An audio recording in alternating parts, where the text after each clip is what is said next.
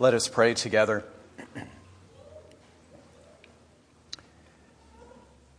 God of the poor, friend of the weak, we ask for a fresh anointing of your Holy Spirit upon our community, our congregation gathered here this morning. We pray that your Spirit would empower us to say a fuller and deeper yes to your yes to the world in Jesus Christ. And it's in his name that we pray. Amen. Well, this morning is a day of new beginnings as we enter into the season of Advent and a brand new church year. The church year, of course, begins on the first Sunday of Advent and not on January 1. And I hope that you noticed many of the places of newness here in our congregation this morning. A new bulletin color, purple for Advent, a new banner behind me, thanks to Naomi Martin, and a new children's story by Tyler Kreider. And if you're really observant, you perhaps noticed that our gospel reading didn't come from Matthew anymore, as it did the whole last year, but from Mark, as it will from now on in the coming year. So our church year begins with Advent, a season that trains us to reflect and ponder and wait and prepare for the awesome mystery of Christmas, God's advent, God's coming to our world and taking on our vulnerable human flesh in the little child of Bethlehem. And in our worship theme this Advent, we are especially noticing how the story of Jesus' birth, first and foremost, is the story of God's yes, God's own healing and saving yes to our world. Think about it.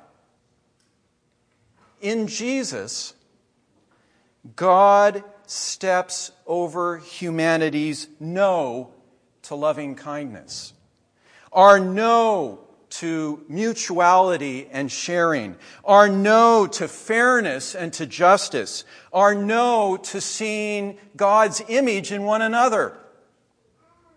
In Jesus, God comes and disrupts, messes, and undoes all of our no's and makes a new future possible.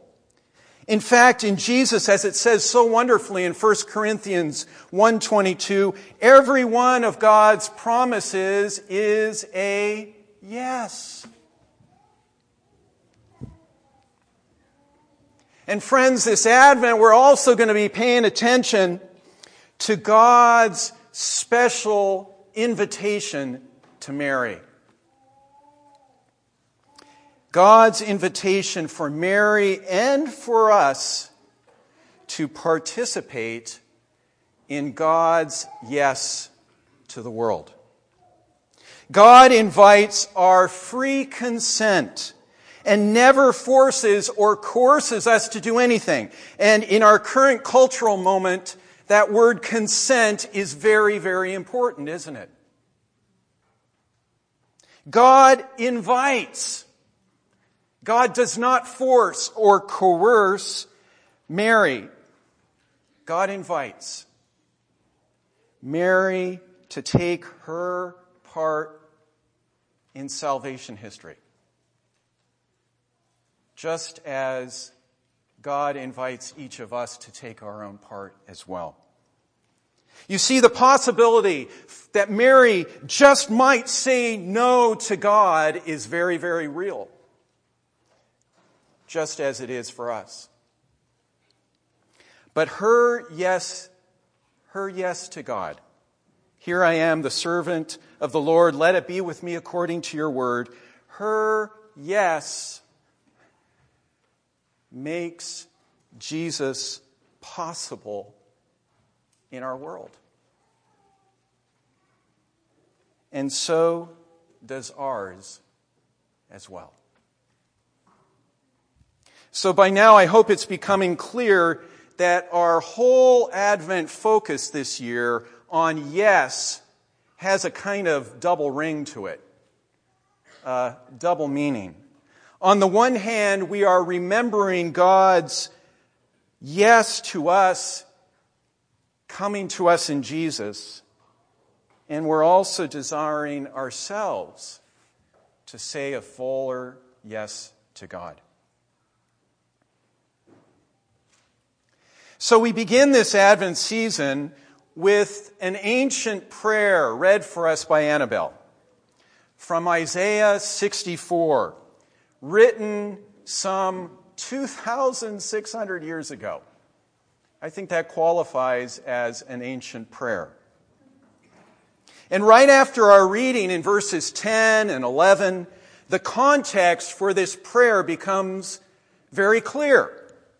God's people have just returned from their exile in Babylon, only to find a shabby and desolate and ruined Jerusalem. And so the prophet Isaiah gives expression to some of the earliest yearnings, the deepest longings of humanity for a Messiah, a Savior who will come down and tear open the heavens and save God's people. In a phone call with Annabelle Roth this past week, we both mentioned how we just love the way that Isaiah shows us that we don't have to get all of our spiritual ducks in a row before we pray to God. Did you notice that in this passage? Isaiah simply opens his heart wide to God, sometimes blaming God for his own wrongdoing. Did you hear that? Because you hid your face, we transgressed. Interesting. And other times in this prayer, Isaiah moves to this deep and intimate knowledge and understanding and communion with God. Oh Lord, you are our Abba, our Father. We are the clay. You are the potter. So his prayer begins with bombast and ends with pathos-filled intimacy. What's important to realize here is that God does actually answer Isaiah's prayer to come down in the birth of Jesus. But not as the violent, fiery, vengeful warrior or judge that Isaiah and his people seem to be expecting. Did you hear that there?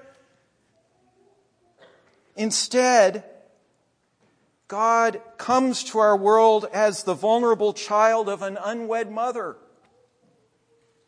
born in a small village 9 miles away from the center of power in Jerusalem, and into a family that will soon become refugees in Egypt. That's where and how God comes to us. In other words, God comes in ways that are bewildering and disruptive to just about everybody.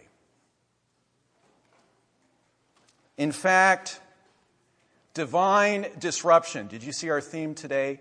Divine disruption becomes one of the primary themes of our Lord Jesus' ministry.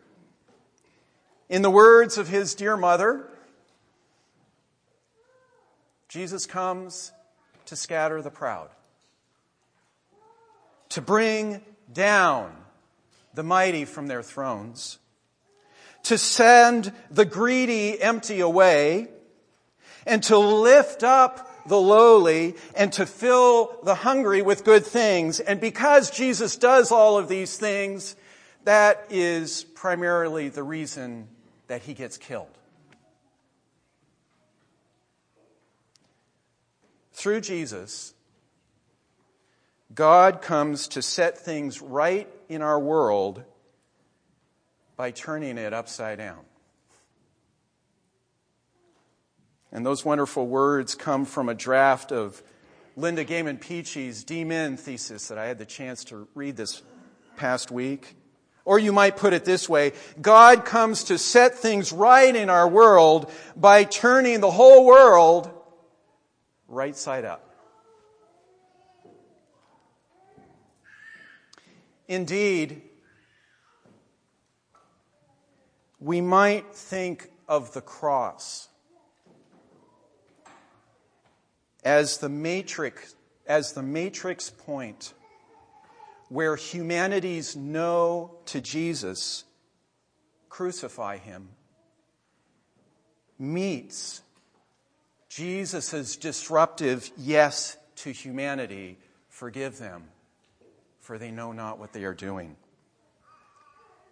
And by raising Jesus, God vindicates Jesus' challenging yes to humanity and shows that nothing will ever be able to overcome it.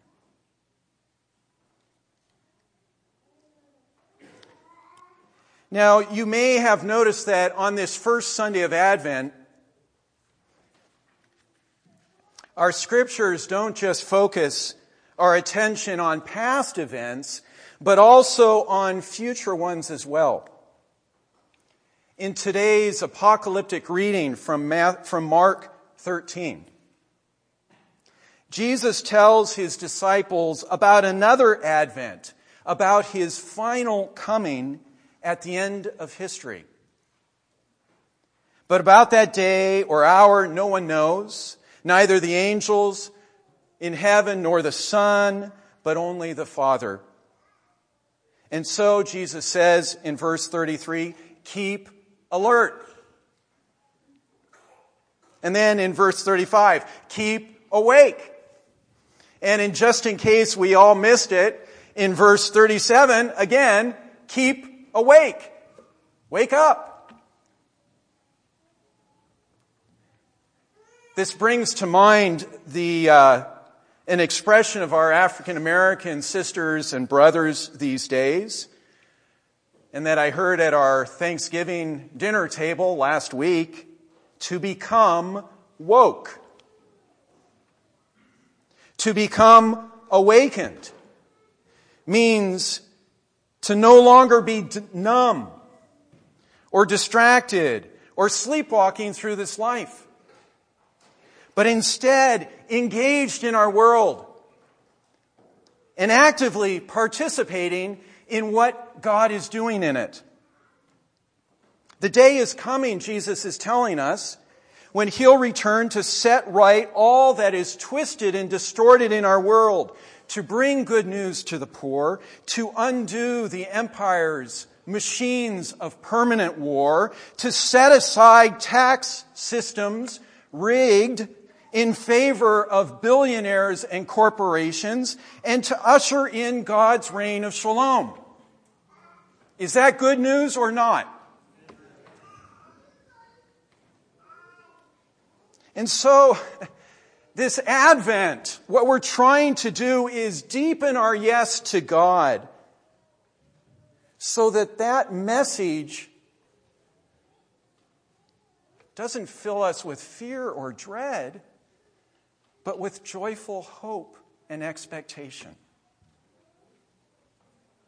We want to align our lives so much with the life of God that that coming day will be received by all of us as wonderful news.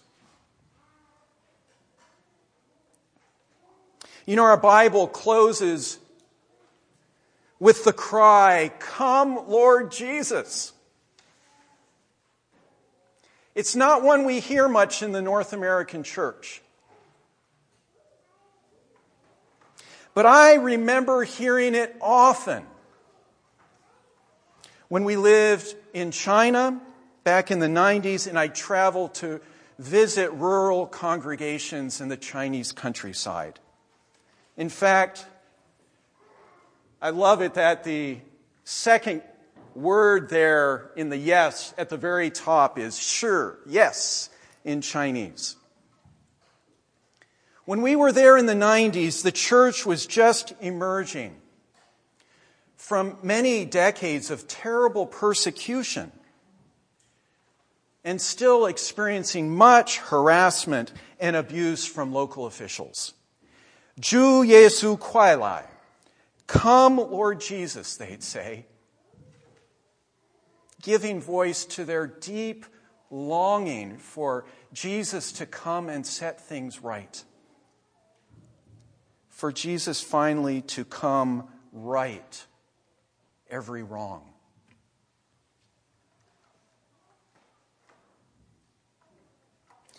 You know, this fall, our nation's cascading sexual harassment scandals.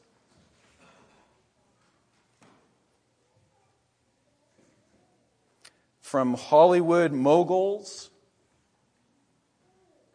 to news anchors to leaders in Congress and all the way up to the White House.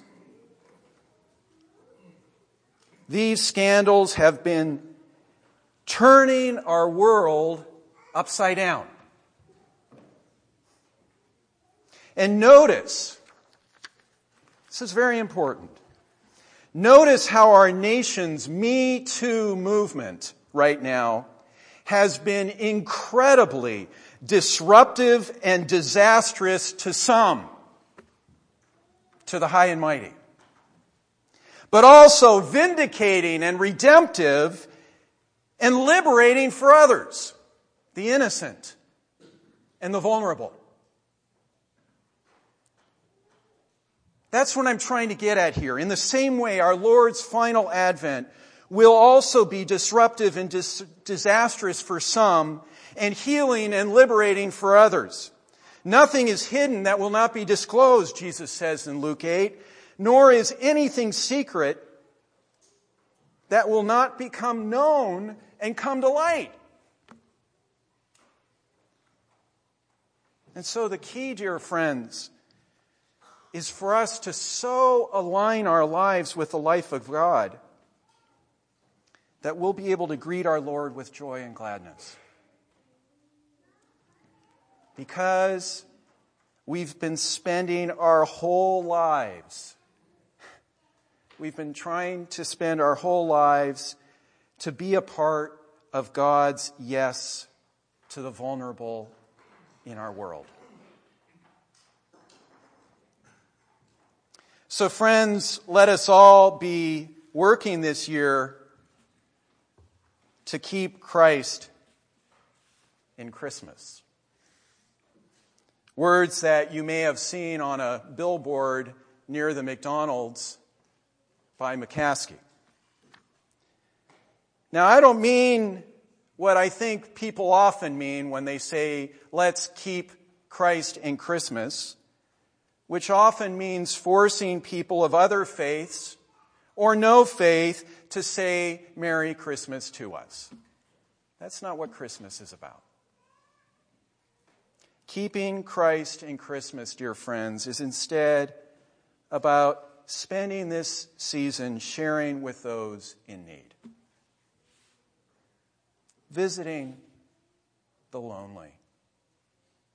Celebrating with loved ones. And standing with the vulnerable.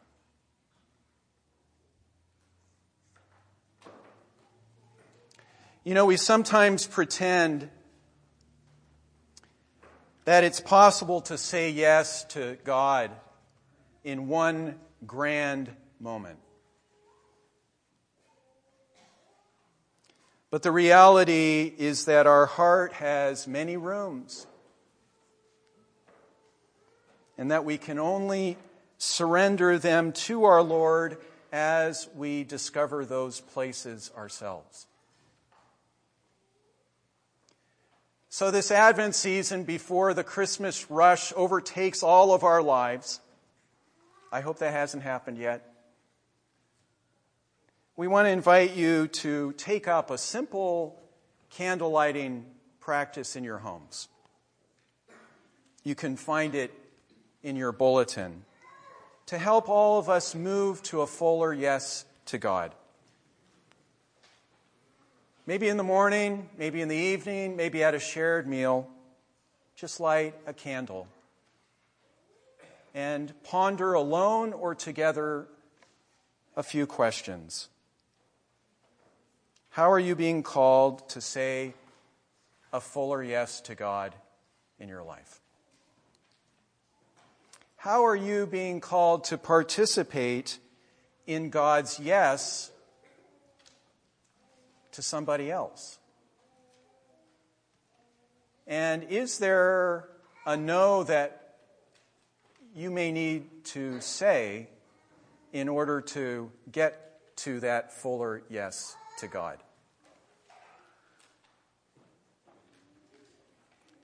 There's a powerful temptation in this season to just focus sentimentally on a sweet baby Jesus who is adorable but asks nothing of us. But God, dear friends, God needs people who, like Mary, will say yes and offer our lives as spaces where Jesus can be born into this world. God needs faith communities like East Chestnut Street who are saying yes and making room in our lives for the coming of Jesus into our world. Amen.